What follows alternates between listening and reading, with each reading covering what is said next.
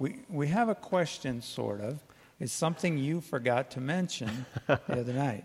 You forgot to mention sugar when you talked about how to postpone your funeral. Well, that's because I was eating a pie. I didn't want to incriminate myself. Right. Thank you. Okay. I'll go ahead and answer this one. Okay, so here's the thing. As soon as we finished the talk last night, like 3 people came up to me and said, well, what about sugar? And so I figured I would do a little bit of study. And to be fair, sugar is one of those things that's a hot topic. You remember back in the day when there was this, everything was about fat? There was 2 groups of scientists that were researching what's causing heart disease, and the ones that talked about fat got the biggest loudspeaker, and so people were focusing on that. If you filled out that card, by the way, just hold it up, and the ushers will come by and pick it up. So, but at the same time, there was sugar. Somebody was talking about sugar and exploring and studying sugar, and they were saying, hey, sugar causes problems with heart disease and diabetes and all these other things. So, to be fair, there's a problem. But here's the thing. If you go studying in the Bible, you're not going to find the Bible saying, thou shalt not eat sugar. It doesn't say it. In fact, 104 times, the Bible says nothing about sugar.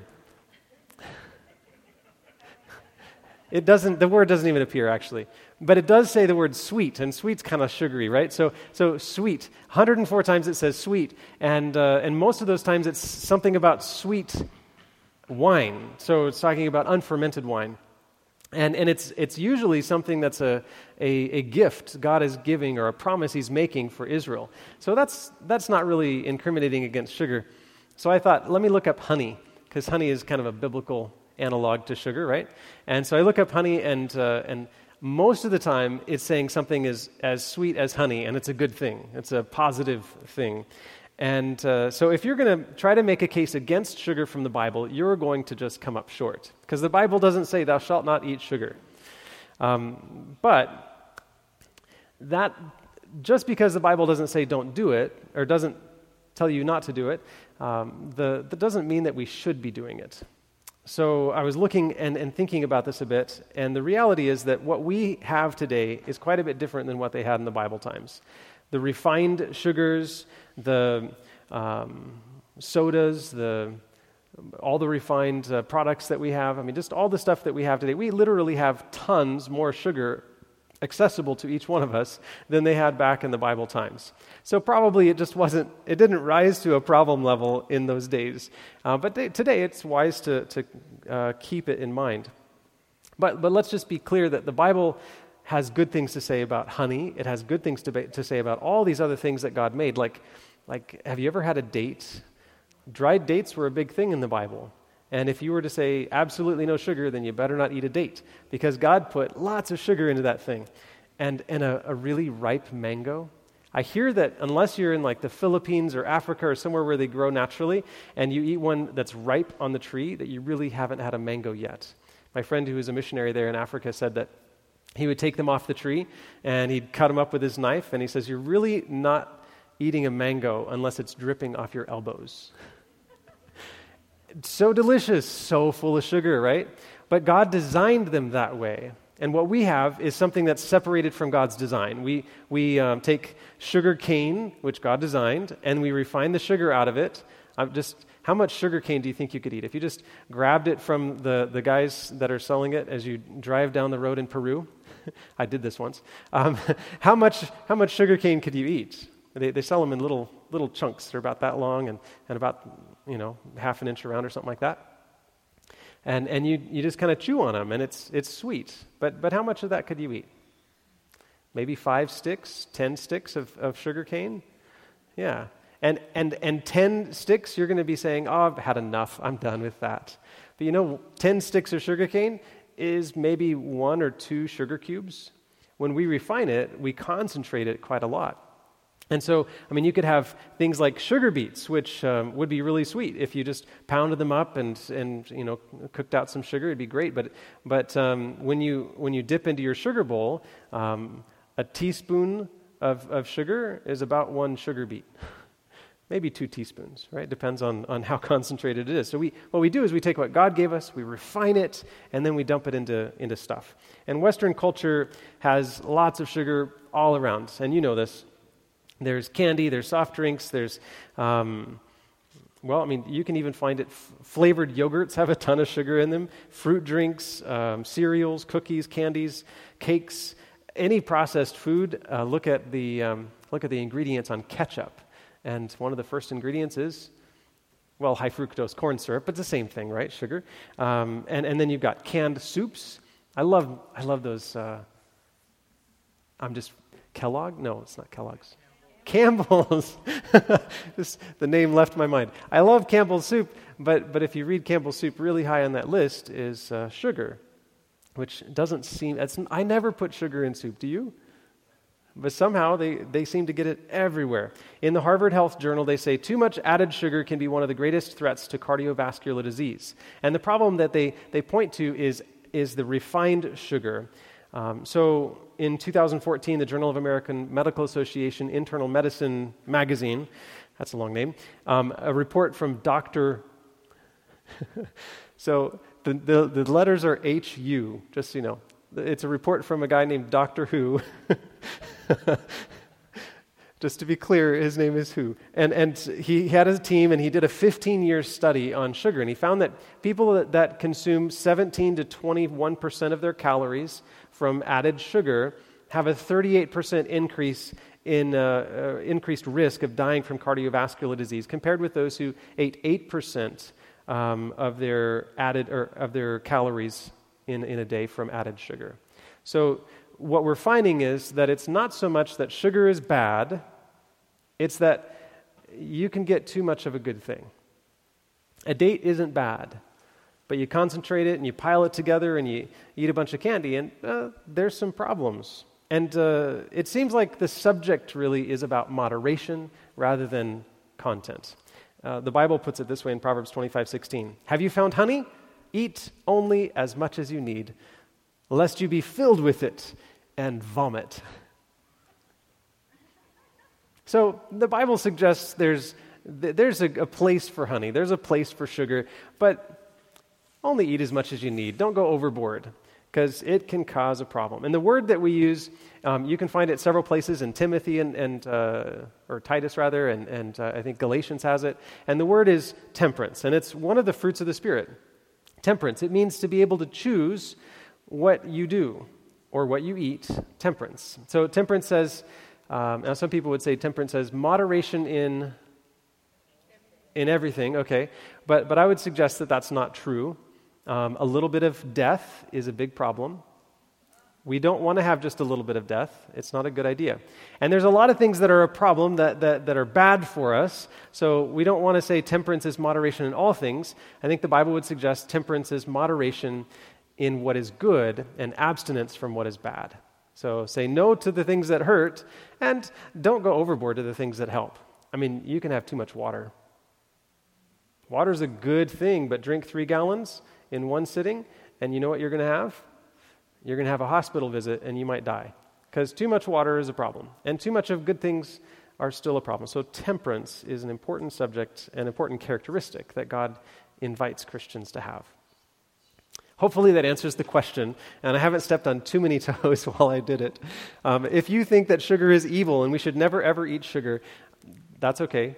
I'm sorry for you, but it's okay if you feel that way. There's no problem with that. If you feel like I have just stepped on your toes because I said that you should moderate your sugar, then we can have a conversation about that afterwards, and we'll talk about how that works. Anyway, so tonight, Return of the Woman. It's an exciting subject. We get to talk about something that I've been looking forward to discussing. What happens after this 1,260-year period where the beast is reigning on the earth and the woman is driven into the wilderness? What happens after that? What we've talked about so far is this period of time, 2,300 years, that ends in the mid-1800s, and we've talked about this period of time, 1,260 years, that ends in the late 1700s, 1798, and we've seen some really cool things that happened around those times. The earthquake and the falling of the stars and the moon turning, or the dark day and the moon turning to blood, all of those things that the Bible predicted would happen right on time as the end of time period in Earth's history is coming about. And so we see some exciting stuff happening there, and we talked about the beast side of it, and we even mentioned something about the deadly wound will be healed at some point, and so a little bit of, we need that woo music going on. We've talked about some of that stuff, and it's exciting, but what about the woman? What happens to this woman who's driven to the wilderness? So tonight we get to talk about that, and I just want to say that when we do talk about that in just a minute, I want to do this with quite a bit of humility.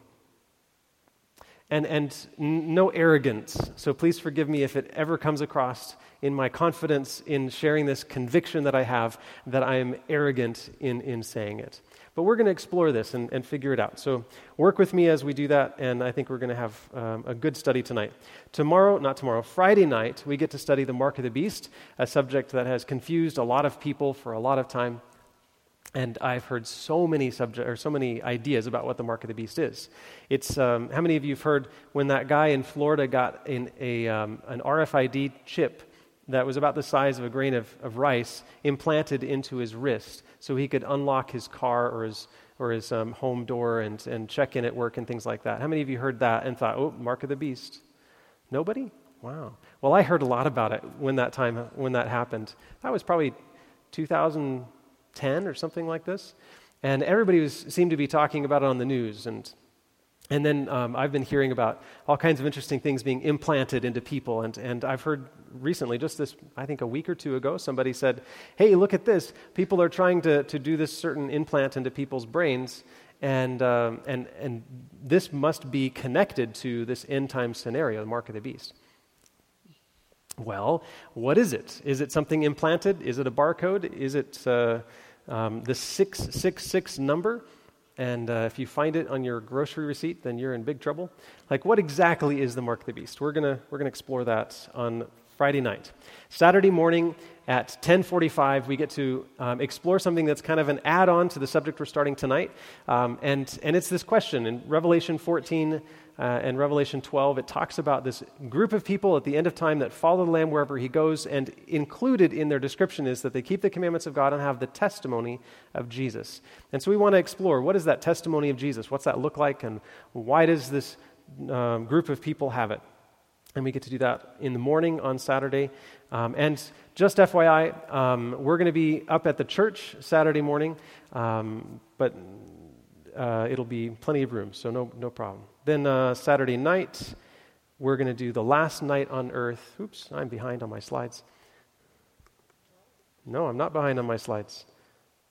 There it is, okay. The last night on earth, and we get to wrap things up. Now, what I don't want to tell you is that we're done for good, our last hurrah, because I think we need to keep studying the Bible. Maybe not 5 nights a week. I don't think I can handle another month of that, but we want to keep studying the Bible. And so we're going to have some options, and I'll tell you about that on Saturday night. But last night on earth, I get to tell you a little bit of my story and how God has led me. And then we get to talk a little bit about what God's plan is for you, because God does have a plan. He's not just watching the world turn from his spot in the sky and twiddling his thumbs. He's engaged, and he's been working in your life and in your heart long before you got here, and he has a plan long after you leave here. So we want to talk a little bit about that on Saturday night. But tonight, the return of the woman. Now, we've been studying some of the big themes in Bible prophecy. Revelation 12, we get this woman and the dragon and the war in heaven. And Revelation 13, we have this beast that comes up out of the water. And on Friday night, we get to talk about the other beast that comes from the land. And then we've got Revelation 14, this group of people that are standing on Mount Zion and follow the Lamb wherever he goes. And then, while we haven't explored it very much, we'll talk about it tonight. There are these messages, these angels that share some really important messages for the world at the end of time. And so we've kind of begun to explore those things, and we've spent a lot of time on them, because when you understand those 3 chapters, everything else in the rest of the book of Revelation kind of fits into place. And if you don't understand those things, all the other pieces in the book of Revelation just feel like they're jigsaw puzzle pieces that are scattered across the floor and maybe into 5 different puzzles, and you don't know which is which. So these 3 chapters really bring the whole book of Revelation together. And so tonight we're going to explore more of that. Now, if you remember in Revelation 13, we described this beast that comes up out of the sea, and it had these characteristics. Remember, how many heads did it have? 7. Good. 7 heads, and how many horns? 10. Now, what we looked at is we compared this to Daniel chapter 7, and we found that there were 4 beasts in Daniel 7, and those 4 beasts had 7 heads because one of them had 4 heads, right? So we had 4 beasts and 3 extra heads. So we made that comparison, and what we found is those 4 beasts represented Babylon, Medo-Persia, Greece, and then Rome, and then with the 10 horns, the divisions of Rome, when Rome broke up in 476 AD. And so we found that connection, and we compared that to what we find in Revelation, and we found the same beasts, the bear, the leopard, the lion, the terrible beast, right? So we got 7 heads in Revelation, we got 10 horns in Revelation, and we have all these characteristics. But what we found is that this little horn in Daniel 7 came up. And there is this combination power that happens where Rome divides into these 10 kingdoms, and then a different kind of power arises. And if you remember, that different kind of power was a church state, a church that ruled, and it ended up destroying 3 of those tribes, and then kind of ruling over the rest of the 7 that were left.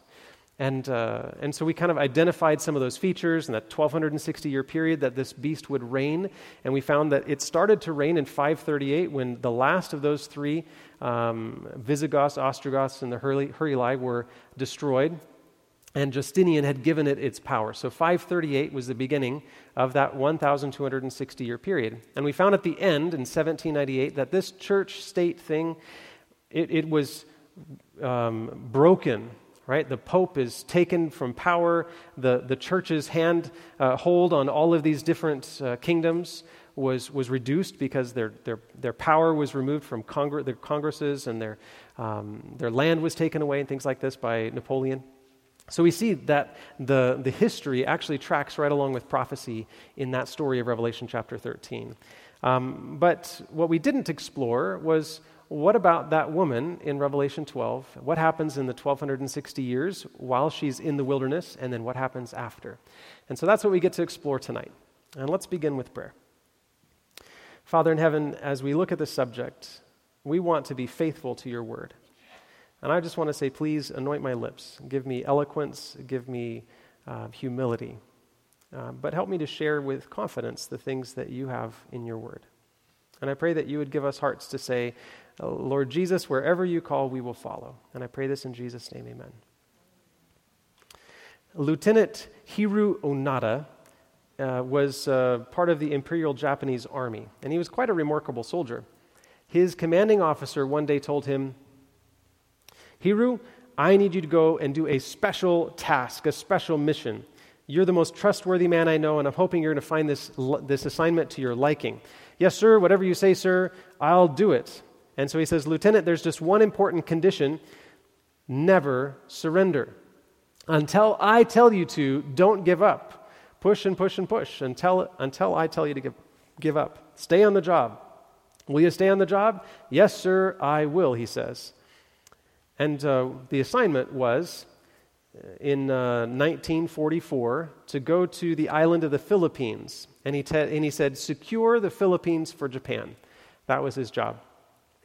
The only problem was that Hiru, he got his small team together and arrives at the Philippines, and it's already occupied by the Allied forces. And so he can't conquer them. There's way too many of them for him. So he resorts to guerrilla warfare. And he goes out into the woods and the mountains, and he does these raids. And his team will go in, and they'll take steal some stuff, they'll bomb something, they'll mess up an airfield, they'll kind of skirmishes here and there, but just kind of going in, coming back to the mountains, going in, coming back to the mountains. Until one day, of course, the war ended not too long after he started this, but he didn't know that. And there was some planes that dropped leaflets just saying, hey, by the way, everybody, there's no more war. And then they dropped some specific leaflets that said, Lieutenant Onoda, the war is over, right? In fact, it was this one guy found one of these pamphlets while he was going through the forest, and he brought it to the lieutenant. He says, Lieutenant, look, this says that the war ended in August 15. We can go home. And Lieutenant said, don't you understand that this is a trick from the enemy? The enemy wants us to give up. If the war was over, my commanding officer would have told me so. We're not going to give up. We will never surrender until he tells us that we are done. So they went on fighting the Second World War for a couple weeks, which turned into a few months, which turned into 30 years. 30 years. One by one, over the next decade, Onoda's men either left and abandoned his army, or they died in the jungle. And by 1972, Hiroo Onoda was the only one left. And that's when a Japanese college student went on a camping trip in the Philippines and discovered a man who was still fighting World War II in 1972. Mister, I don't think you understand. The war's been over for almost 30 years, he said. Hiroo didn't believe it. He said, if the war was over, my commander would have told me so. And this student was convicted he should do something to help this man. And so he went to Japan, found the man's commanding officer, who happened to be working at a bookshop at the time, and he said, Hiroo is still fighting this war. And the commander was just astounded. So he hops on a plane and goes to the Philippines, finds Hiroo, and he tells him, you can quit. The war is over. And so he was willing to lay down his arms and surrender at that point. 1972, 30 years after the war was over. And, I mean, it's an incredible story. I mean, this guy is so diligent in the tasks that he was given. And I think some of us might be a little judgmental of him, but I'd like to learn a lesson from him. You see, the Christian church has been in a battle between truth and error since the Garden of Eden. If you remember, Adam and Eve had a bit of information about God. He's their creator, he loves them, etc. But Satan, he through the serpent at the tree, introduces doubt. And he says, did God really say? And that's this big theme throughout all of history. Did God really say? And the devil really would like us to see something that's not true as though it is, and something that's true as though it's not. He wants to just mix us up. And so for all of history, we have been in a war of ideas, a war for truth. And throughout history, people have stood for truth and said, yes to God, I want to follow you. And people have followed Satan. And it's really just been those two camps. From Cain and Abel on, two groups of people, those who follow the Lamb and those who follow the dragon, those who stand for truth and those who, well, accept whatever comes their way that seems right. And I think that today we have a little bit different scenario in the Christian church. There is a general idea that this truth thing isn't that big of a deal. I'm sure there's different ideas, but most of it is, well, maybe the battle's done. Maybe we've stopped, or we need to stop fighting this battle for truth.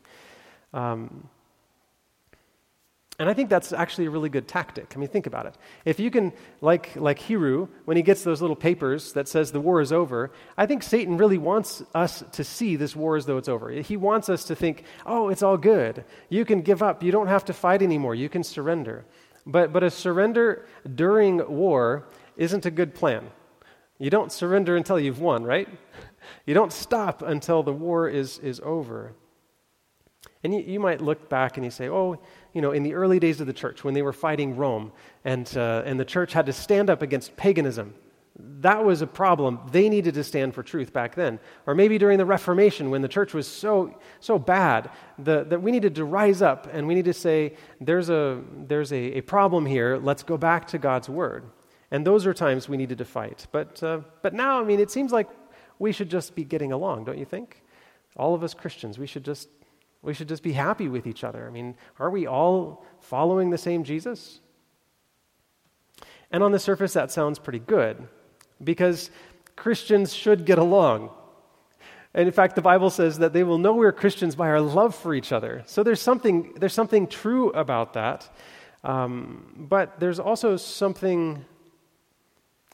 a problem, because that voice is still saying, did God really say? The battle for truth isn't actually over. In Proverbs 14, the Bible says, there's a way that seems right to a man, but the end thereof is the way of death. Which means that the consequences of truth and error, the lamb and the dragon, the consequences is life-threatening. And if you've only got two options, and it's a 50-50 gamble about which one's which, your life is on the line about getting this right. And I'm not trying to say that just to be sensational. I think it's a genuine reality. And because we have this clear prophecy in Revelation 13, I think that we should recognize the battle isn't done until the commander, Jesus Christ, comes in glory and says, "It is finished." Until that point, we need to stand and have our minds engaged in this process, to study God's Word and to know truth and to understand who God is and what He wants for us. And if we don't, then we're going to be led astray.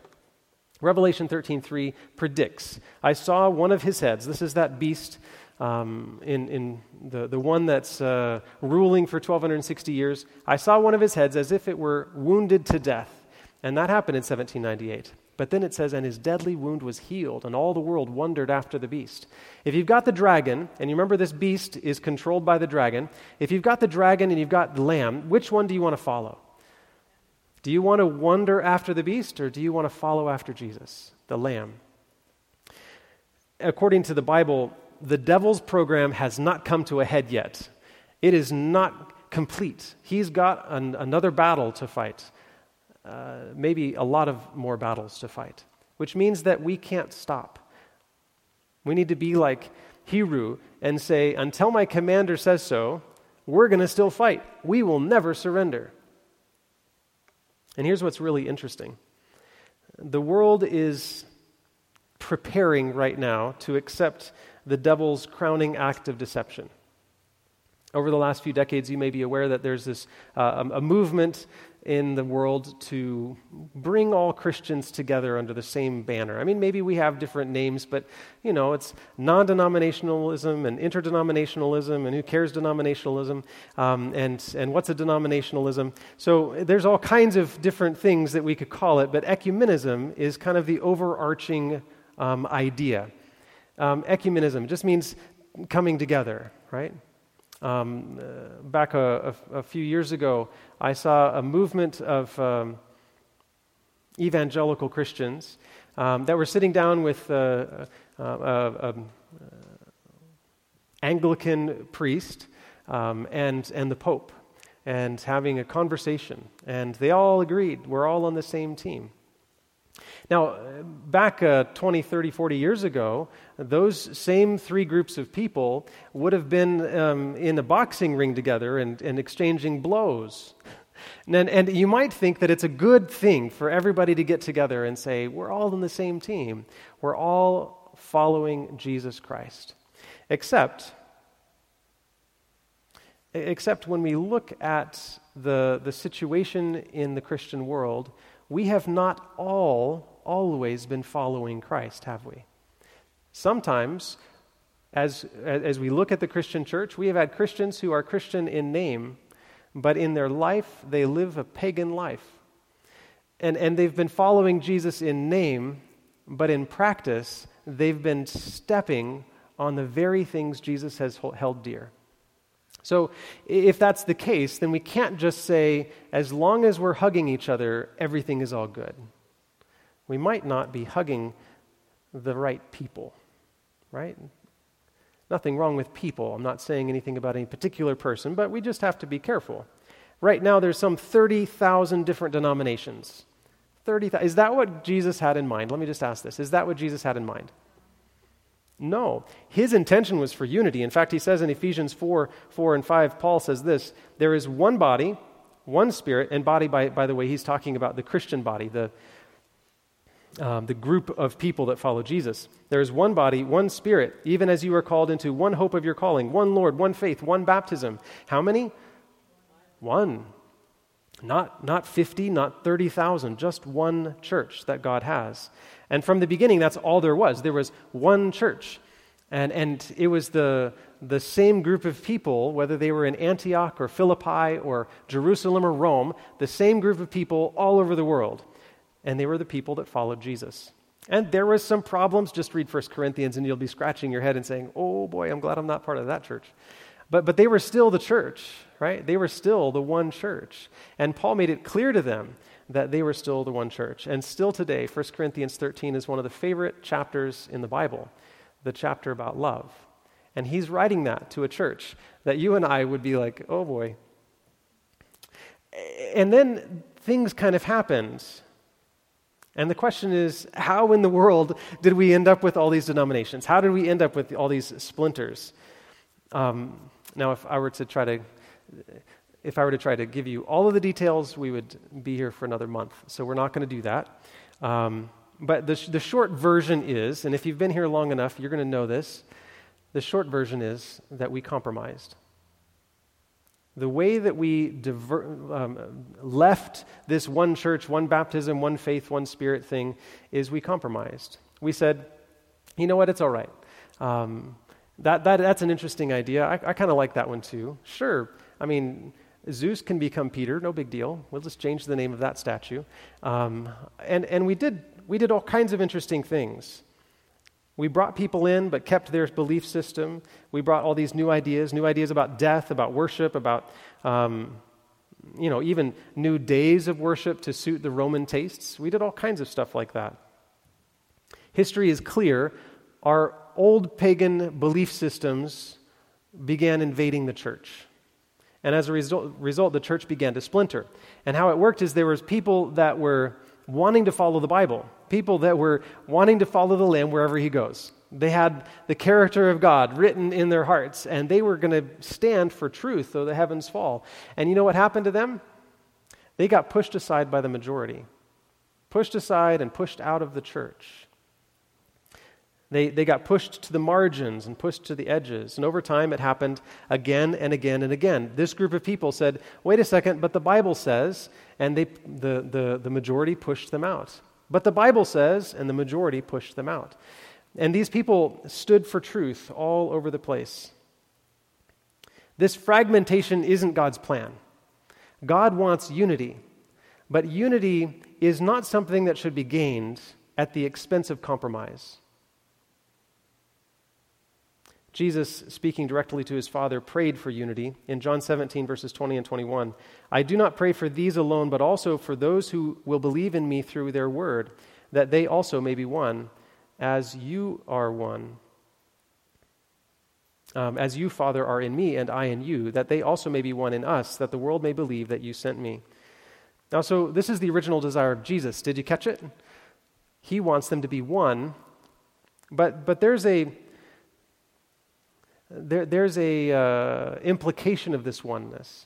The oneness in the Christian church should be the oneness of the Son and the Father, one in purpose, one in truth, right? There's not just a oneness of let's just all agree to disagree and ignore all our differences. That's not exactly where Jesus is inviting us to.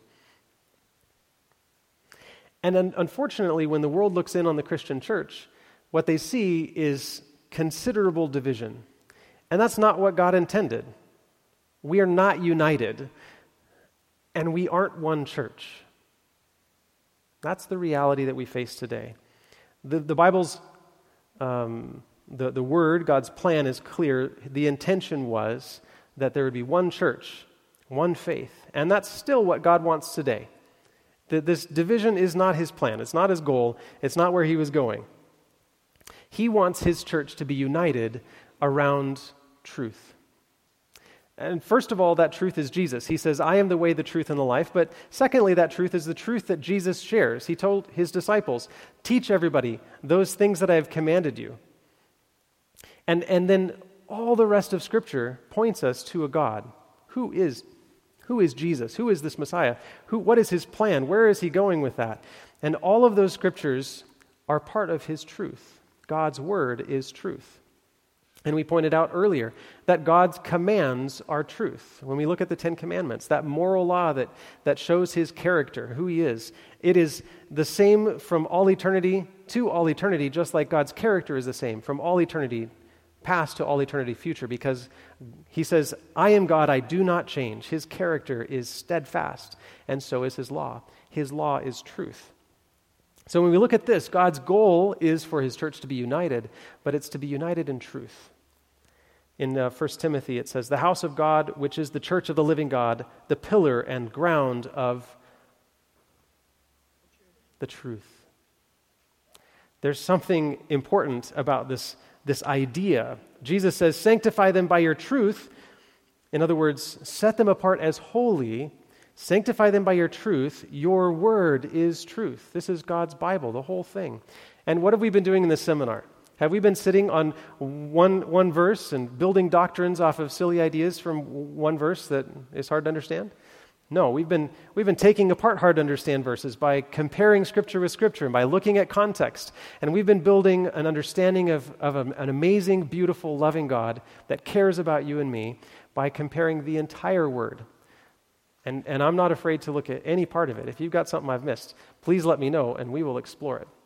By the way, I got a question last night that I didn't answer tonight. I do plan on answering it on Friday night. So if you ask that question, I'm not ignoring you. I just didn't have enough time to do 2 questions tonight. So, sanctify them by their truth. Your word is truth. And I believe, and I think this is a very strong conviction of mine, that when we follow God's word, when we explore God's word, we're going to end up in the same place. Our understanding will come to the same conclusion. The Bible doesn't allow for 15 different interpretations of the same thing. It's not just this random, roll the dice and see what you get from the Bible kind of a thing. The Bible has truth in it. And if we study with a sincere heart, willing to be led by the Spirit, we're going to end up in the same place together. And in that, we're going to end up with unity. So just look at the Revelation chapter 14. The Bible describes this. And remember this group of people that are standing on Mount Zion with the Lamb, and it says that they preach this message, the result. Like verses 1 through 5 describe this group of people, and then verse 6 and 7 introduces this message that they share. And it says this, fear God and give glory to him, for the hour of his judgment has come, and worship him who made heaven and earth, the sea, and the fountains of waters. This is God's final movement of people. This is his children at the end of time, the people that follow the Lamb wherever he goes. And they have one final united message to share to the world. And it says to fear God, which is not a be afraid of God message. It's a honor and respect and be in awe of God. So fear God, give glory to his name. And then it says worship him who made, the Creator God. This is a final movement, a movement that God initiates. Ultimately, it's the one place that you can find God's people because they're following the Lamb. Remember, there's only 2 groups of people. Whatever you call yourself, whether you're this denomination or that denomination or no denomination at all, whatever you call yourself, there's really only 2 groups of people. There's the people that say, Jesus, where are you going? I want to be there too. And there's the group of people that say, oh, look at this designer man-made religion. I really like that. Let me follow my own ideas, or let me follow Jim Jones's ideas, or some other famous or fantastic preacher. Please, nobody ever say that they're following Jason's ideas, because I don't have any good ones. It's the Bible. If it's me, let's look at the Bible, but please don't look at me.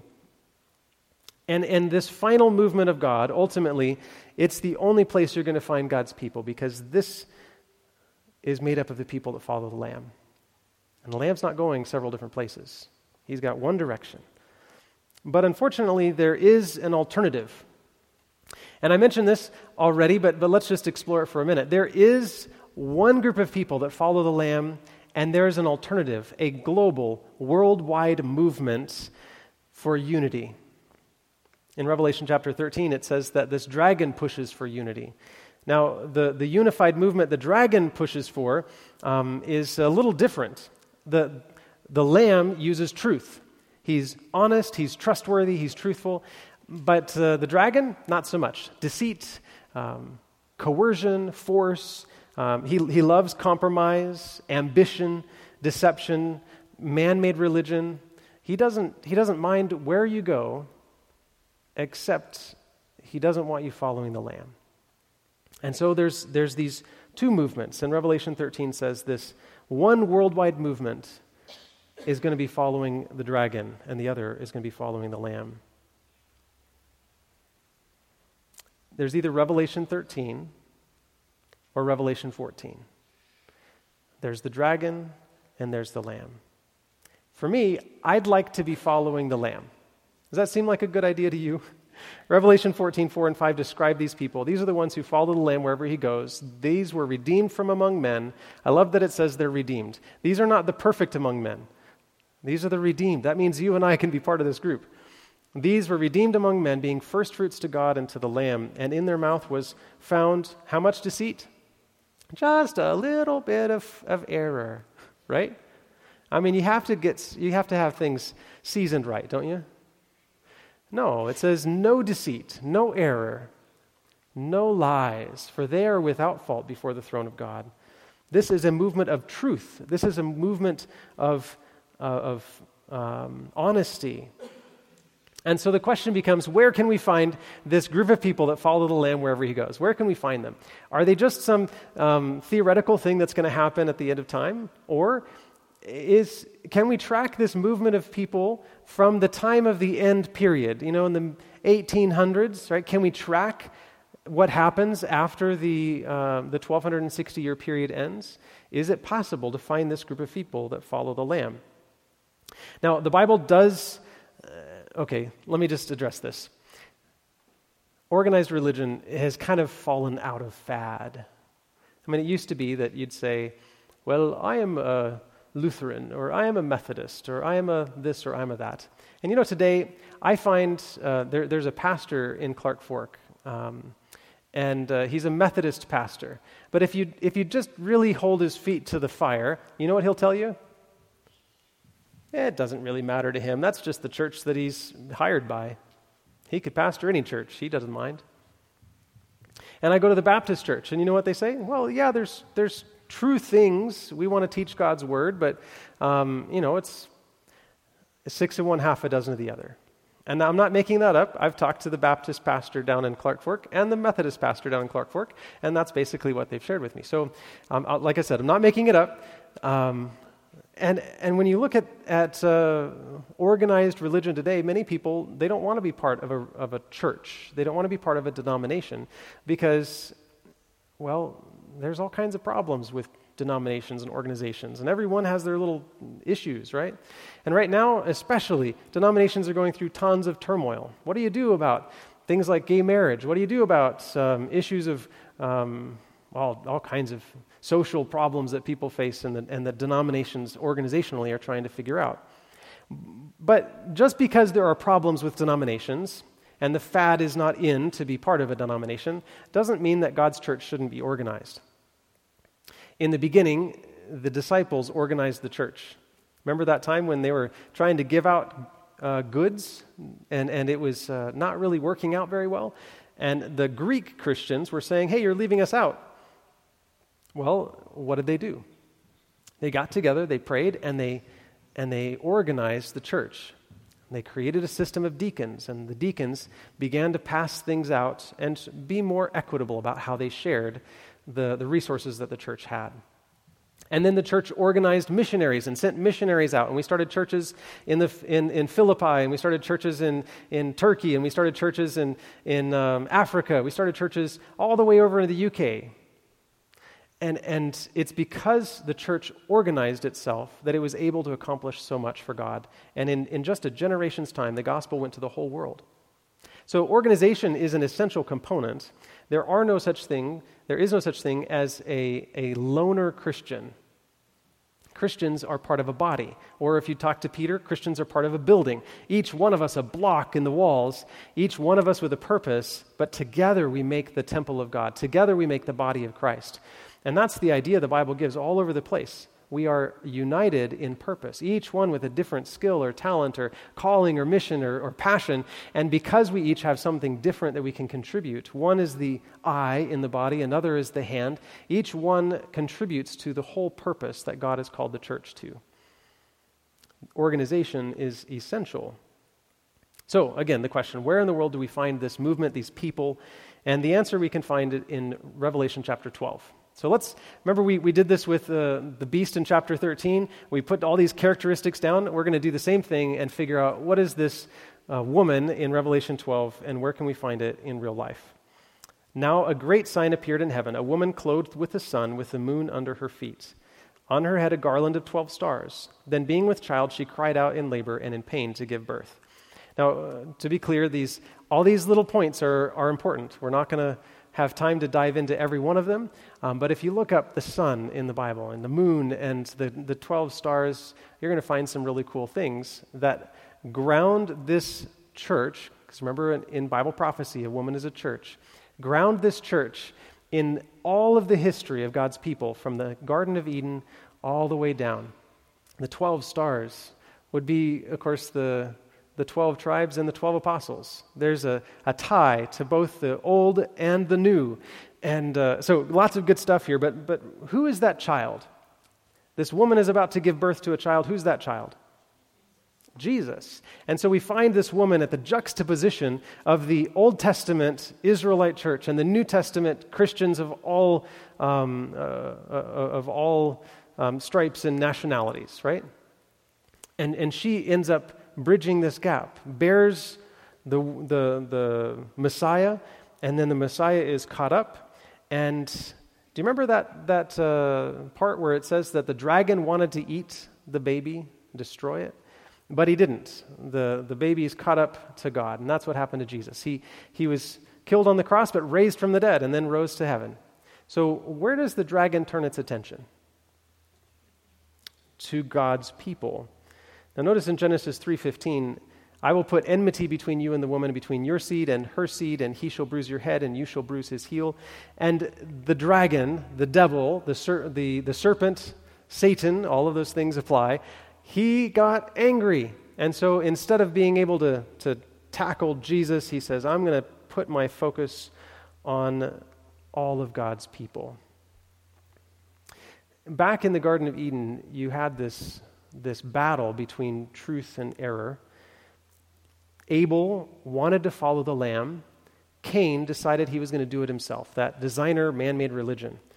And Satan knew that he was going to be crushed, and so he wanted to prevent that seed thing from happening. And he knew Abel was God's guy, and so he has Cain, instigates his anger, and he has Cain kill Abel. And he thought he'd done the right thing and that things would work out in his favor. But of course, God had an alternative plan, and that didn't work out. But he worked on through Cain and all of his descendants. He worked in the world to try to just eliminate anybody who would follow the Lamb. And so you get to the time of Noah, and in Genesis 6, the Bible says that every intent of the heart was evil continually. That was the result of Satan's work. And Satan thought, I've got this. God has no opportunity anymore. But there was just a few people that God said, I don't find anything wrong with them. And he asked them to make him an ark. And for 120 years, Noah built that ark and he preached. And for 120 years, people listened and people laughed and mocked and scorned. And in the end, he and his family got in that boat. But God had a remnant of somebody that would take that promise of the seed in Genesis and bring it to fruition. And so you get God's people going through the flood, following the Lamb. But remember that moment, 120 years of preaching happened, and people are mocking and scoffing and saying, it's not going to happen, you silly guy. But then the rain comes down, and the fountains of waters from the deep break up and spew things out into the air, and I'm sure there's volcanoes and all kinds of crazy stuff happening.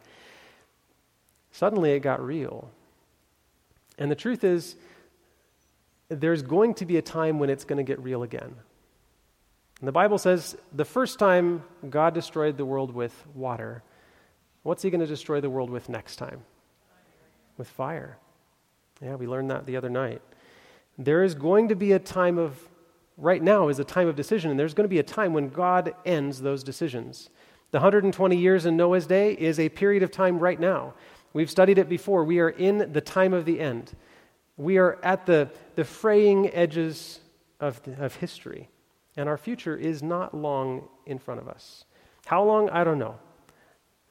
Months, years, I don't know. The Bible doesn't give us that specific, but we know that we're not thousands of years away from Jesus' return. What Noah experienced, we may very well experience sometime soon. And today people are laughing at the idea that Jesus is going to come again. And they might mock at you and me for believing that he's coming again. But there's going to be a moment when that laughter stops and when they see all the signs that the Bible has described taking place. God has always had a faithful remnant, an Abel, a Noah, and he's going to have a faithful remnant at the end of time as well. So it didn't work out with Noah. Noah got through. The seed thing continues as a promise, and so Satan, he pushes people into this whole Babel thing, right? So they build this tower and defy God and say, we're going to do it ourselves. We don't believe in your promise. We are going to make our own designer religion, and we're going to save ourselves. And Babylon, the kingdom of religious compromise, is made. And the devil's laughing because Babylon is very influential, so influential that we still talk about Babylon today, and it still influences our science and our thinking today. Babel became Babylon the Great. The devil seems to be winning, and God searches the hearts of humans and says, is there anybody? Do I have anybody left? Jesus put it this way about the end of time. He said that God will be looking on the earth and saying, will I find faith? Will there be anybody that believes in me? And the answer was yes, Abraham. And when God called Abraham to go to a place he didn't know, like would he be able to plant stuff there? Would he have the same opportunities there? He had no idea, but Abraham said, I'll go. And he took his family and he left. And through Abraham, we have this great multitude of people that come out of it. Abraham and Isaac and Jacob's name turned to Israel, and Israel ends up having these 12 sons, which end up being the 12 tribes of Israel, which end up being a great nation of Israelites. And it's through this nation of Israelites, this people, this remnant that God keeps for himself, that Jesus comes. And Jesus comes to save all mankind. Abraham came out of Babel. That Ur of the Chaldees is just right next to Babel. He came out, and God had a place for him to go, a promised land. And look at this in Revelation 18:1. After these things I saw another angel come down from heaven, having great power, and the earth was lighted with his glory. Notice this is a global message. This is something that the whole earth hears. And this is what he says in verses 2-4.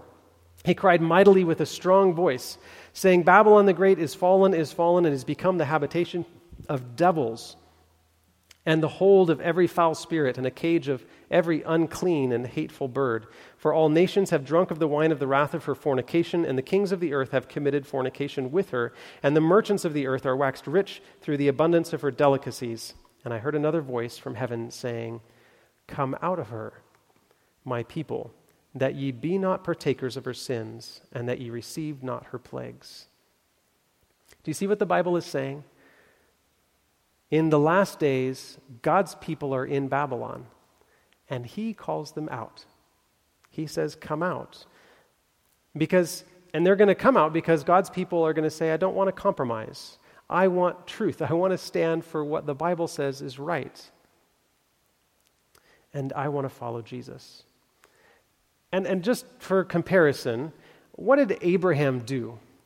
When God said go, the Bible says that Abraham because Abraham obeyed my voice and kept my charge, my commandments, my statutes, and my laws, that was the thing that tied Abraham to God.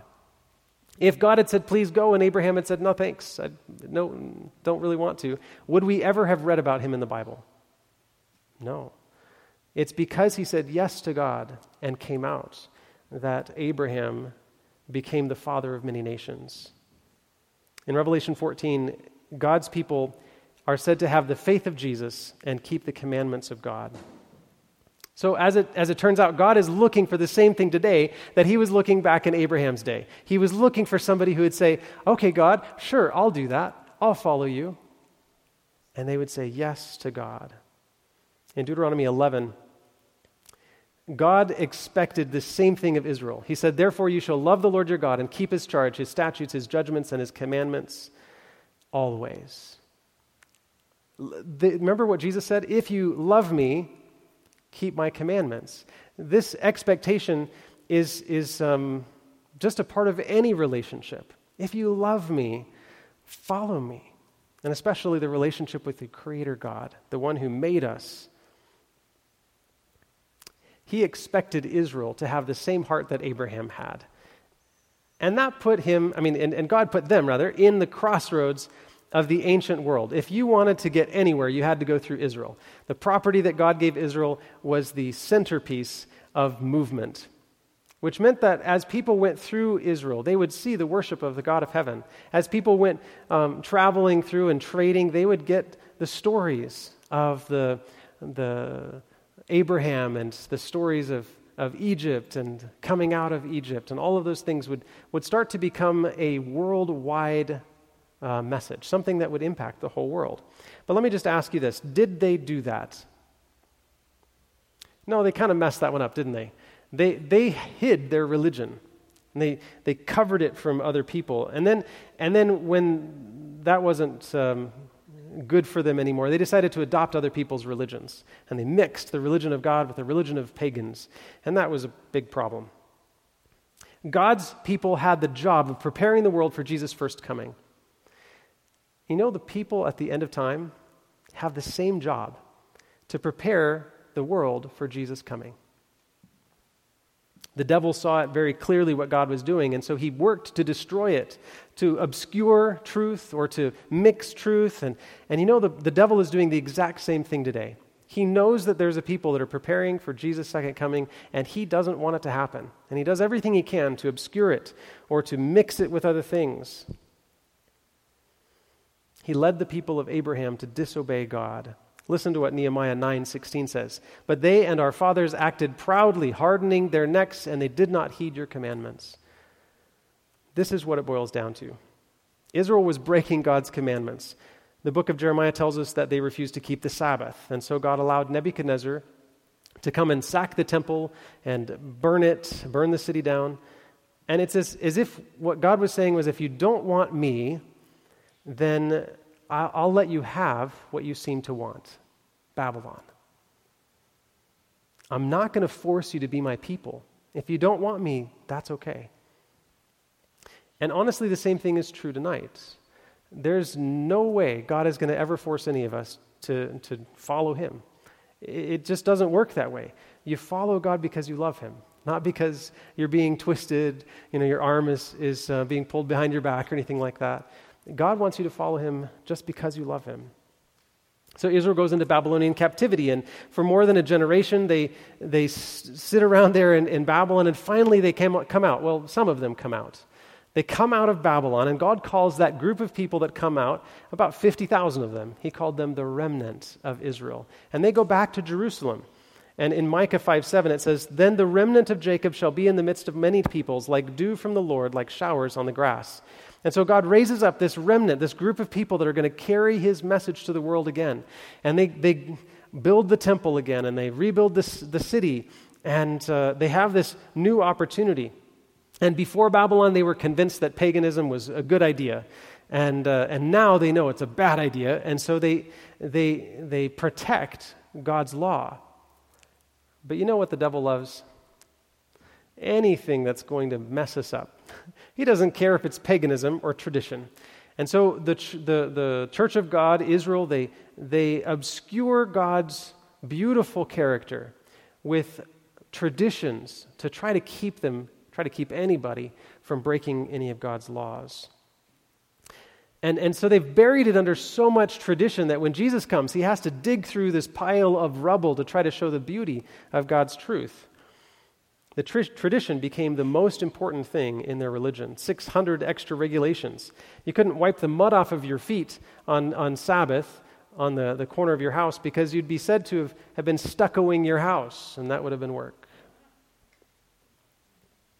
Nobody was breaking the Sabbath, but it became such a resentful thing. Who wanted that Sabbath thing? That was such hardness on people's lives. It was a drudgery that they had set on it. The very God who spoke the commandments at Sinai came in person and said, "You got it wrong. Let me show you what I meant." And listen to what he says in Mark 7, verse 9. He said to them, "All too well you reject the commandments of God that you may keep your traditions." And so from one side it was paganism, from the other side it's traditions. The devil doesn't care what obscures the truth of God's word, just as long as we're not paying attention and being ready for Jesus to come. God says that there will be a people, and in Jesus' day that was 12 disciples, and then another 70 or so that followed him. 12 disciples, though, that followed the Lamb wherever he went. Just look in the story when Jesus was just baptized.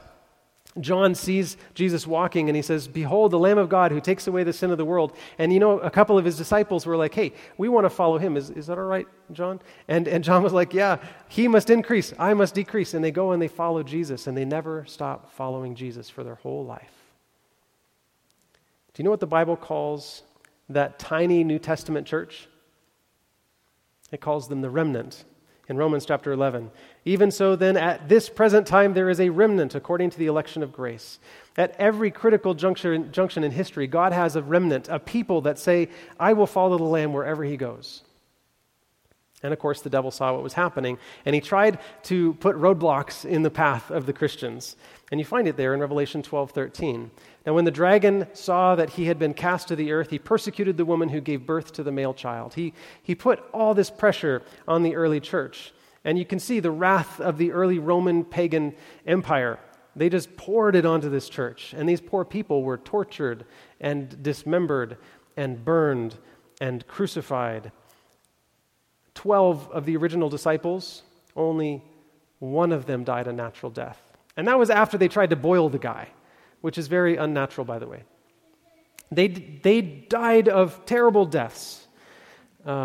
Peter was captured and tossed in the Mamertine prison in the city of Rome. And after he lived there a horrible existence in this dark, damp cell underground, they finally let him out and they put him to death on a cross. And when they took him to the place where he would die, the Christian tradition says that Peter saw what was about to happen and he was horrified. Not because he would die on a cross, but because Jesus died on a cross and he didn't feel like he was worthy to. And so they put him upside down and hung him on the cross upside down. Paul was arrested, brought to the city of Rome. They couldn't crucify him because he's a Roman citizen, so they took him to the end of this road. The Abbey of the Three Fountains stands there today. I thought I had the name of the road, but anyway, they took him to the end of this road and they cut his head off. That was the end of Paul. And then you've got James thrown from a building and then his head smashed in with a club. Thomas was impaled with a spear in India. Andrew was crucified on an X-shaped cross in the British Isles. Every one of the disciples died a martyr's death except for John. And I think God prevented them from boiling John because God wanted us to have the book of Revelation. And it was after that attempt to boil him that he put him on, that Rome put him on the island of Patmos. And on the island of Patmos, God gave him this vision that we know today as the book of Revelation, the revelation of Jesus Christ.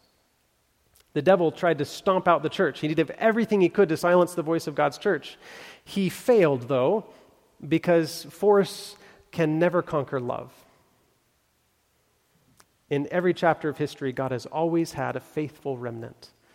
And the big question right now is whether you will be part of God's last day remnant or not? Do you want to follow the Lamb wherever he goes? Or do you want to follow the dragon? Those are your options. And I want to tell you this. God loves you so much, he's hoping you'll say yes to him. The first century remnant, the early Christian church, quickly became a mighty force across the Roman Empire, and the devil was failing, so he decided to go a different direction. Just like he did with the Israelites after Babylon, he changes tactics, and he says, well, fine, if you can't beat them, then join them, exactly. And the devil moves right into the Christian church so he could change it from the inside. And you have this supposedly Christian emperor that converts, not really, and ends up doing some pretty wild things. And we've seen, and they should have seen this coming because they should have been reading Daniel chapter 7 and Revelation 13. But over time, this Roman version of Christianity grew, and it became the force that the rest of the world had to reckon with. They started doing things their way. And just a few years after Constantine's supposed conversion, he put this law out there. On the venerable day of the sun, let the magistrates and the people residing in the cities rest, and let all the workshops be closed. By the way, Constantine's favorite god was the sun god, the Roman sun god.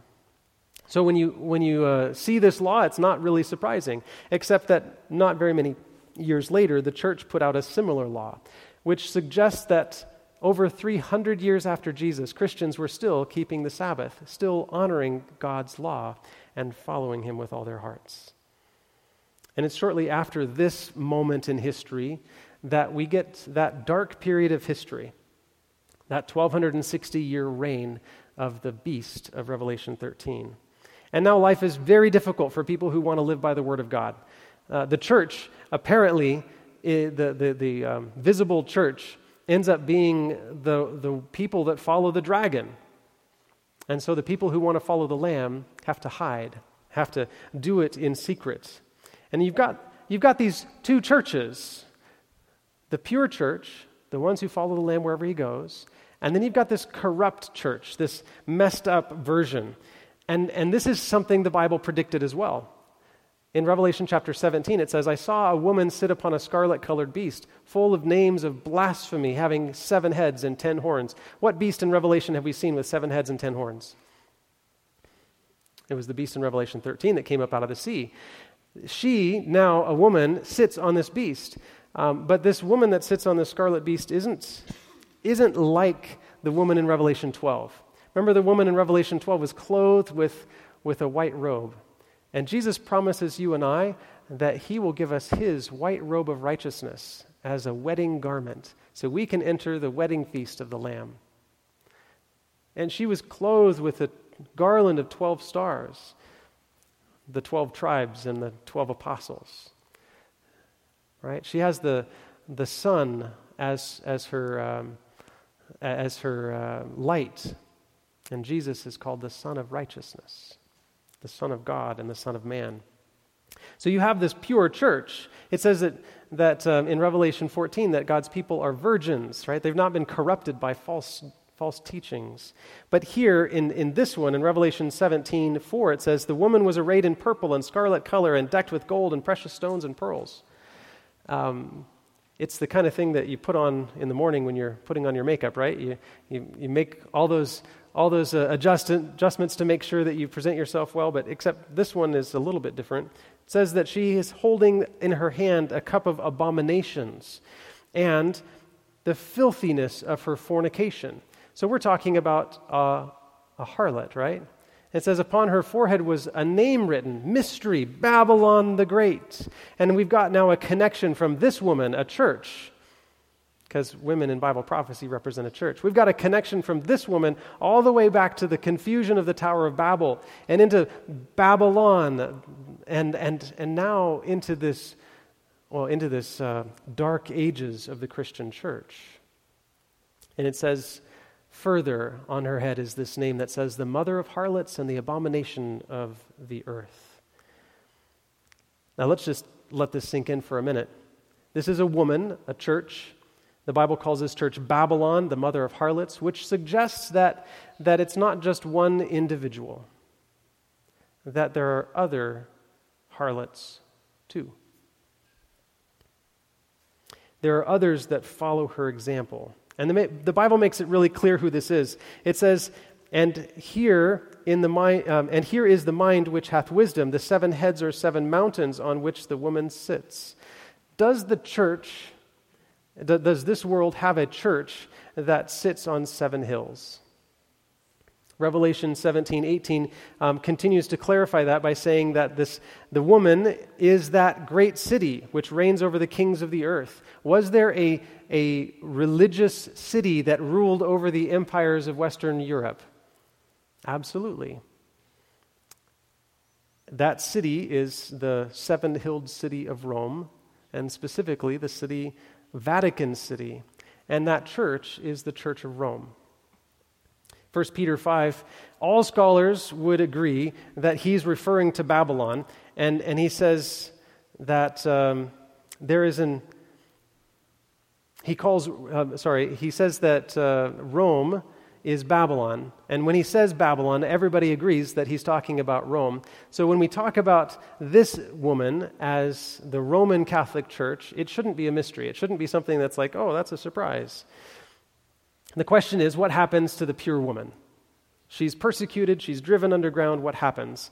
It says, the woman fled into the wilderness, where she has a place prepared by God, that they should feed her there 1,260 days. And this is the same 1,260 days of Revelation chapter 13, the same 42 months that is described in another place in Revelation. It's the same times and a half a time that we find in Daniel chapter 7. All of these things are relating to the exact same period of time. So the question is, where did they go? Where did they go? Well, some hid in the mountains of northern Italy, and these true followers of Jesus that said they'll follow the Lamb wherever he goes, they're called the Valdo, or the Waldensians. And when the church says you can't have the Bible in your own language, they keep a translation of the Bible in their own language.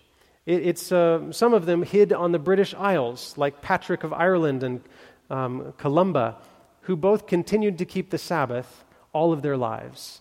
I find it interesting that St. Patrick's Day is a Catholic holiday, when Patrick was anything but in favor of the Roman Church.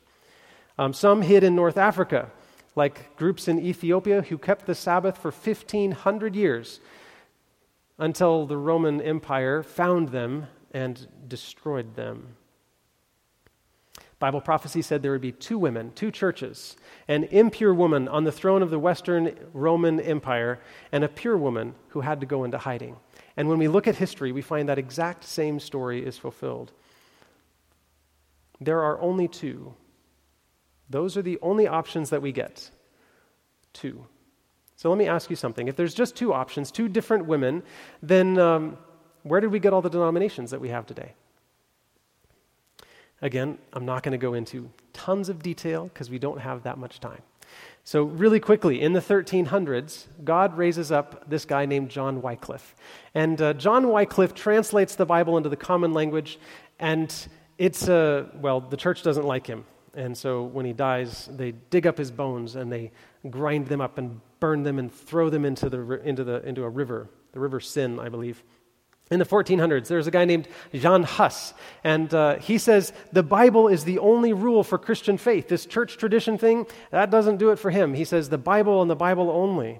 And then you have, in the 1500s, a guy named Martin Luther who reads his word. Reading the Bible finds that the just shall live by faith. And while all of the church is saying, well, it's not a big deal, just pay this little bit of money and you can get your parent out of purgatory, or you can have your sin confessed. In fact, at one point, you could come and buy an indulgence for a sin you hadn't committed yet. So if you wanted to steal something, you could come and buy an indulgence and you'd be forgiven for that theft you were about to commit. So one guy came up to Tetzel, bought the indulgence for stealing, and then stole all of Tetzel's money.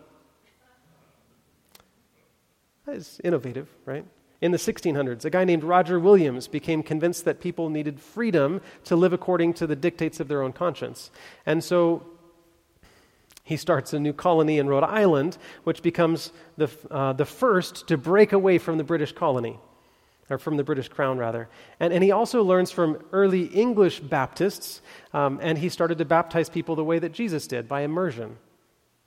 Speaking of English Baptists, they also made another remarkable discovery that when you turn the pages of the Bible in the 1600s, you find that the Sabbath is on Saturday.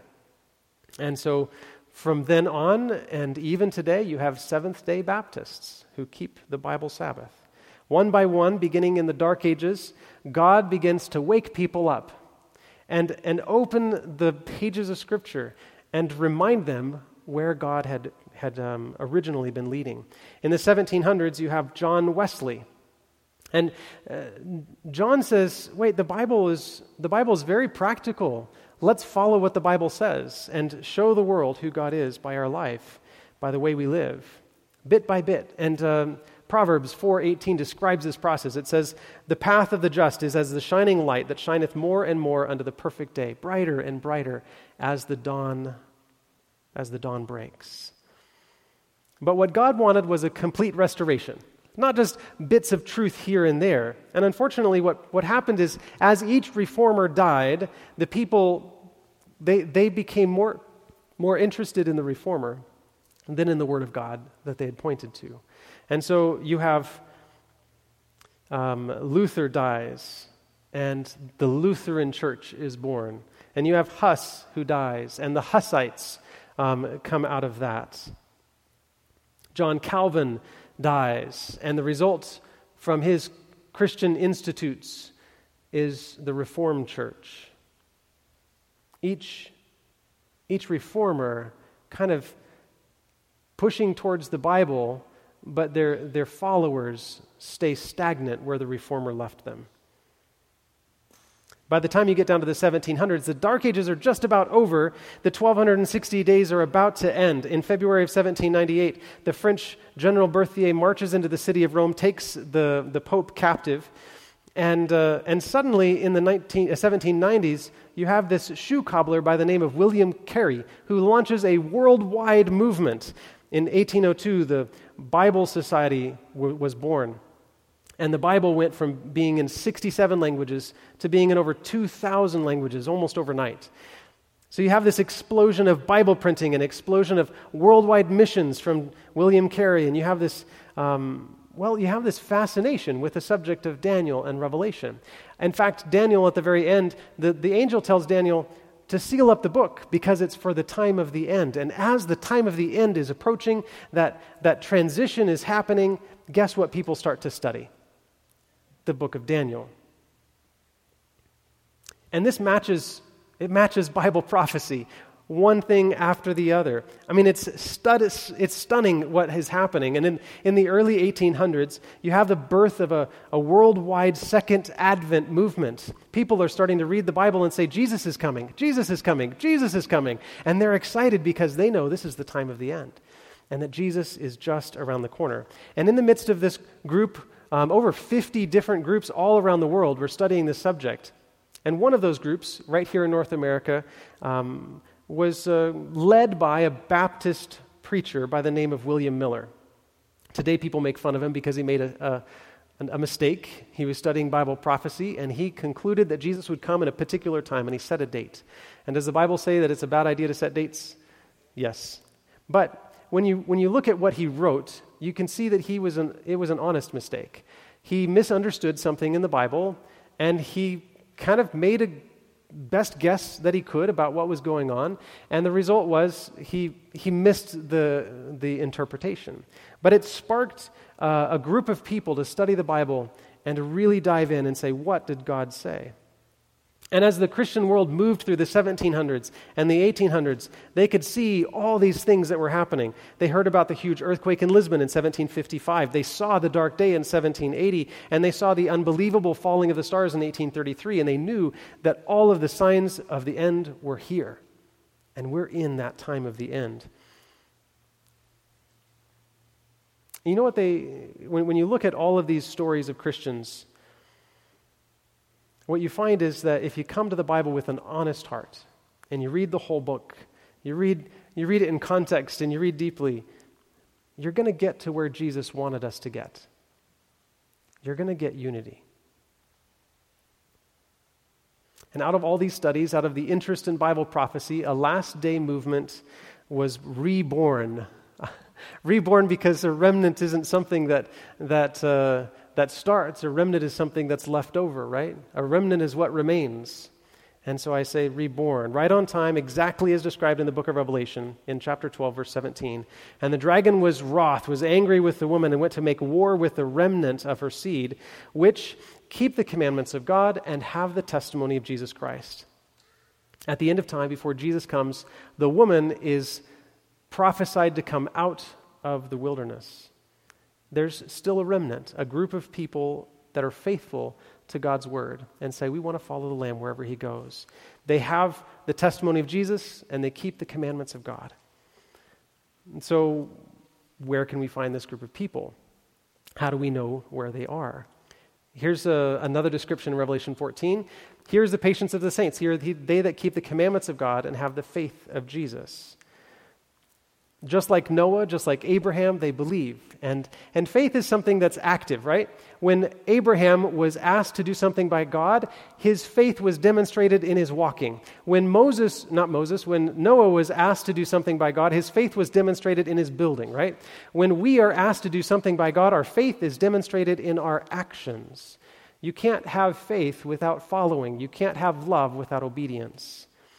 In Revelation 12, it says that not only do they keep the commandments of God, but they have the testimony of Jesus. And Revelation 19:10 makes that very clear. The testimony of Jesus equals, if this was a math equation, it couldn't be clearer, the testimony of Jesus is the spirit of prophecy. And in Revelation 22, you discover that the people who have the testimony of Jesus have a gift, a spiritual gift of prophecy.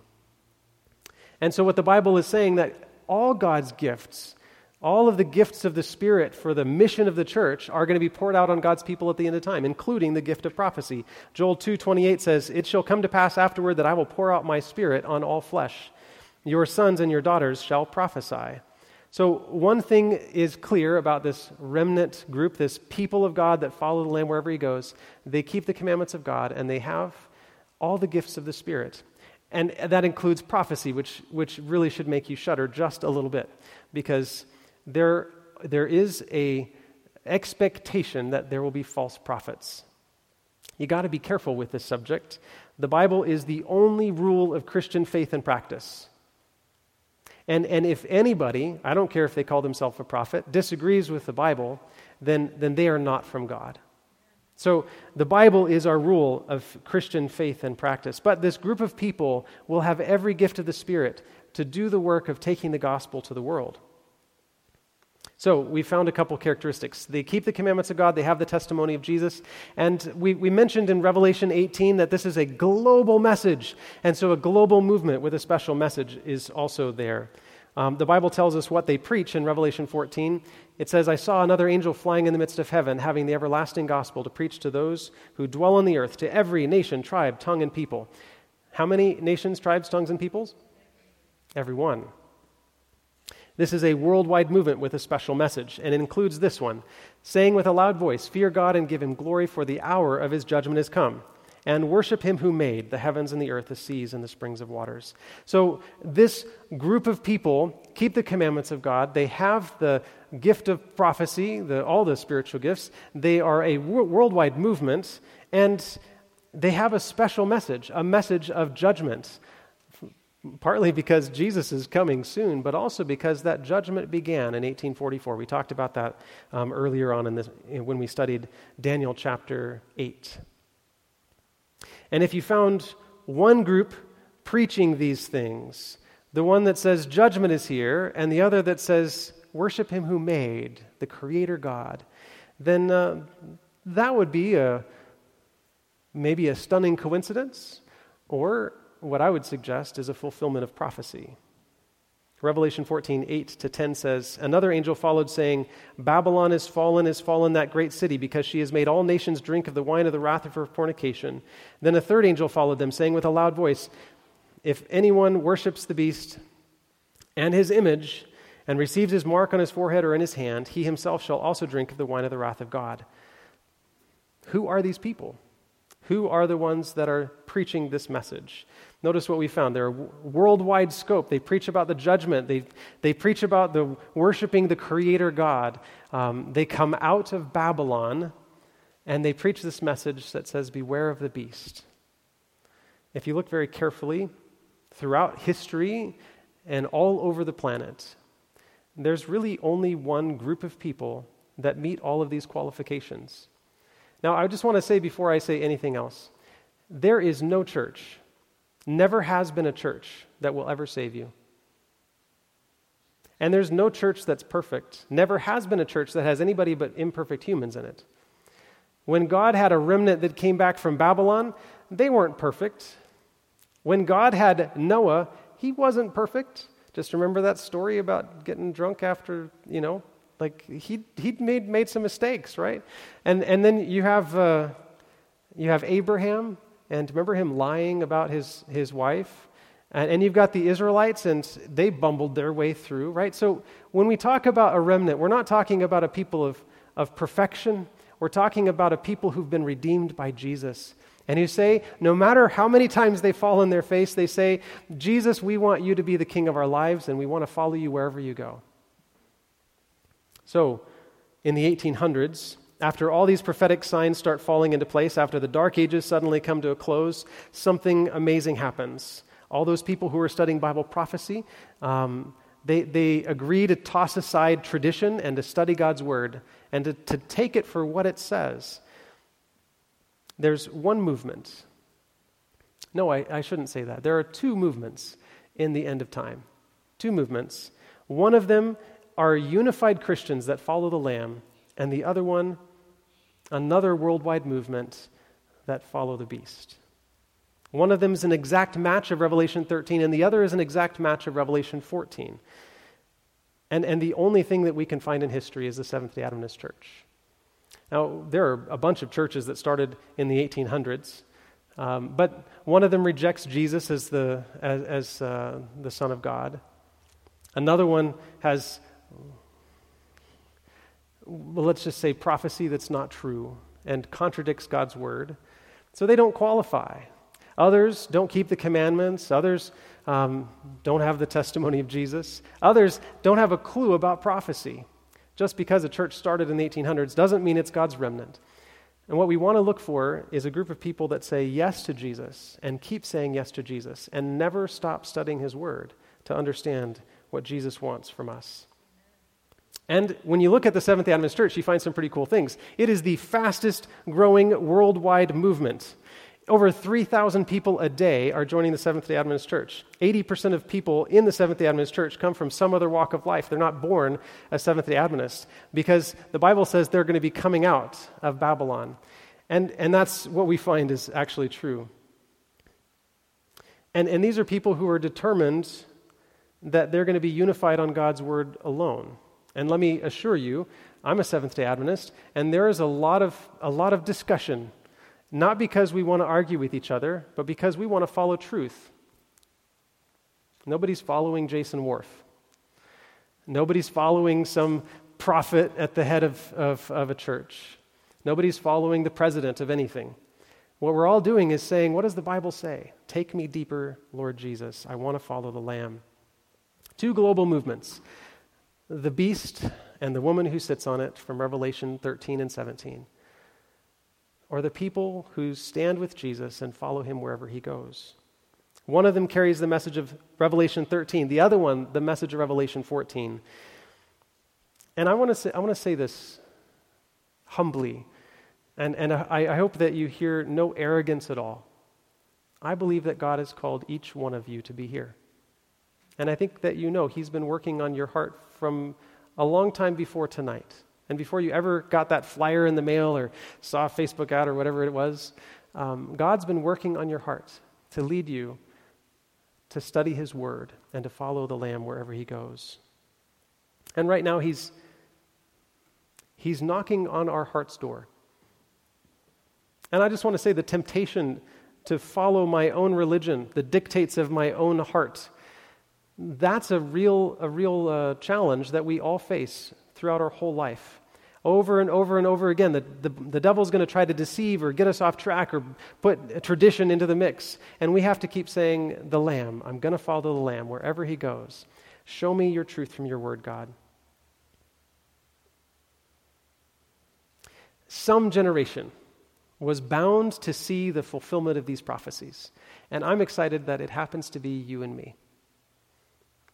In Revelation 18:4, John says, I heard another voice from heaven saying, come out of her, my people, that you may not be partakers of her sins, and that you receive not of her plagues. This is the voice of God. This is not my voice. This is God saying, if you're in Babylon, come out. Follow the Lamb. Don't follow the dragon anymore. Some years ago, a preacher in Zimbabwe, a young man, went to a town to share the gospel, and the town said, don't come back. If you do, we're going to kill you. And so he went home, and he thought about it. And the longer he thought about it, the more he realized, I can't stop preaching about Jesus. And so he went back to that town one more time. His friends found his body in the streets. And when they went back to clean out his home and take care of his things, they found this letter that I want to read to you. I'm part of the fellowship of the unashamed. I have the Holy Spirit power. The die has been cast. I have stepped over the line. The decision has been made. I'm a disciple of his. I won't look back, let up, slow down, back away, or be still. My past is redeemed. My present makes sense. My future is secure. I'm finished and done with low living, sight walking, smooth knees, colorless dreams, tamed visions, worldly talk, cheap giving, and dwarfed goals. I no longer need preeminence, prosperity, position, promotion, plaudits, or popularity. I don't have to be right, first, tops, recognized, praised, regarded, or rewarded. I now live by faith, lean in his presence, walk by patience, am uplifted by prayer, and I labor with power. My face is set, my step is fast, my goal is heaven, and my road is narrow, my way rough. My companions are few, my guide reliable, my mission clear. I cannot be bought, compromised, detoured, lured away, turned back, deluded, or delayed. I will not be a coward in the face of sacrifice, hesitant in the presence of the enemy, pander at the pool of popularity, or meander in the maze of mediocrity. I won't give up, shut up, let up, until I have stayed up, stored up, prayed up, paid up, preached up for the cause of Christ. I am the disciple of Jesus. I must go till he comes, give till I drop, preach till all I know, and work till he stops me. And when he comes for his own, he will have no problem recognizing me.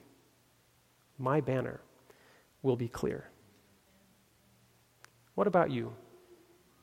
Will you have a clear banner? Will you say, I believe in Jesus and I will follow him all the way? Tonight, I want to give you a chance to respond. And I've already said from the very beginning, I want to do this with humility. Go ahead and pass out those cards, Harry. I want to do this with humility, but I want to ask you to make a decision. And I want to say this.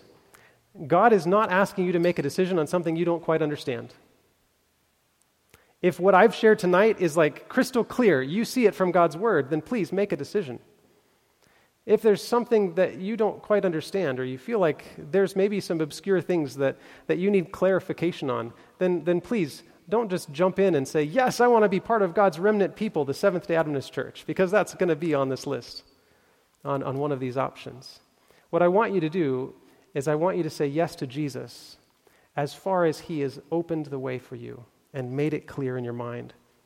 So take this card, and the first one says, I choose to use the Bible only as my guide to the truth. I think all of us can say yes to this, but I just want to underscore it for one moment. When we say the Bible only, what we're saying is that God's Scripture is the preeminent revelation of God, and that nothing comes above God's Word. Nothing. Nobody that's claimed to be a prophet, nobody that's claimed to be a Messiah, nobody that's claimed to be anything is going to speak a word that contradicts God's word in the Bible. And it would be true. It has to agree with God's word or it can't be true. That's what we're saying when I say, I choose to use the Bible only as my guide to truth.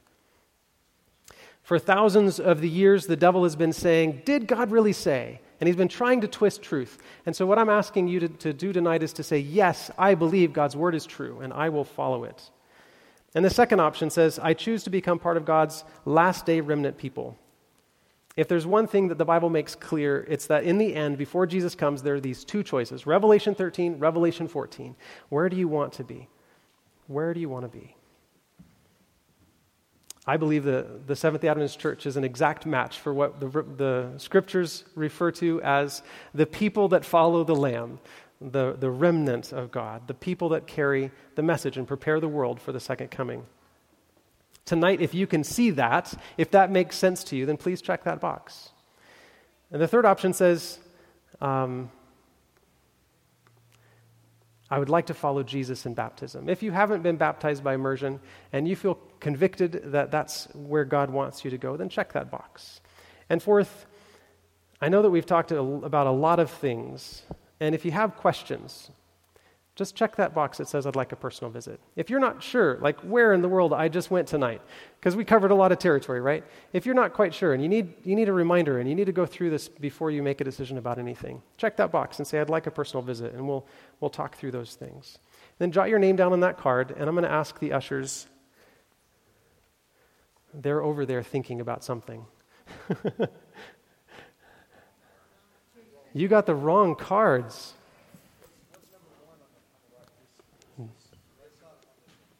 It should say the return of the woman on it, yes.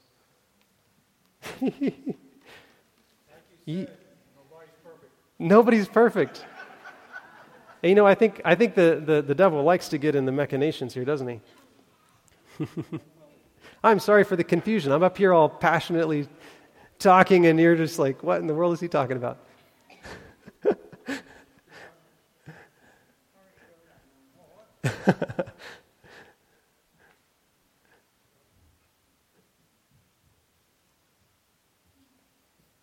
So I choose to use the Bible only as my guide to truth. That's number one. Is that what you're seeing on your card right now? Okay, good. Just got to get them out of their plastic shell.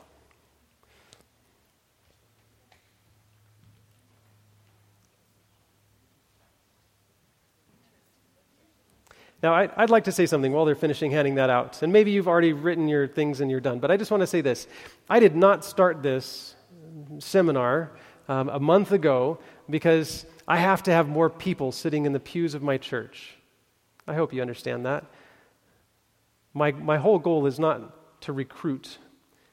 My whole goal is to take the message of God to the world.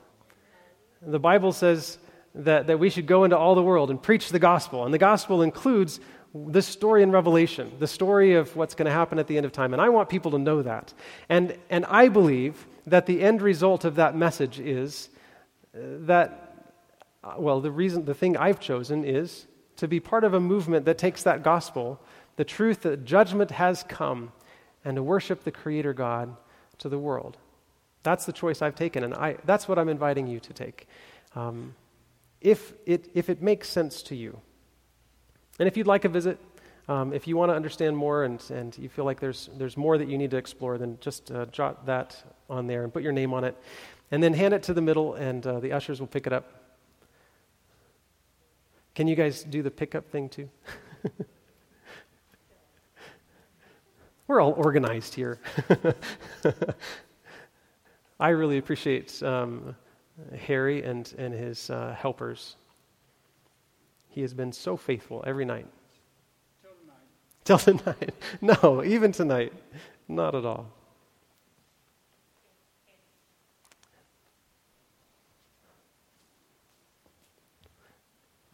All right. Will you pray with me? Father in heaven, I may have presented one of the most controversial subjects of all of prophecy tonight. We don't want there to be just one or two options. We want there to be any number of options. We like to have lots of different stuff on our stores, lots of different restaurants to go to, lots of different options. And what you've presented in prophecy is that there's only two. There's the people who follow the Lamb, and there's the people who are deceived by and follow the dragon. Lord, we don't want to be deceived. We don't want to have any deceit in our mouth. We want to speak truth from your word, and we want to follow Jesus wherever he goes. And I just pray that as we make those decisions and as we explore your word, that you would guide us. And Lord, especially pray for those who are either checking that box tonight that says that they'd like to be part of the Seventh-day Adventist Church, or maybe that they're still trying to figure this out and they've got questions.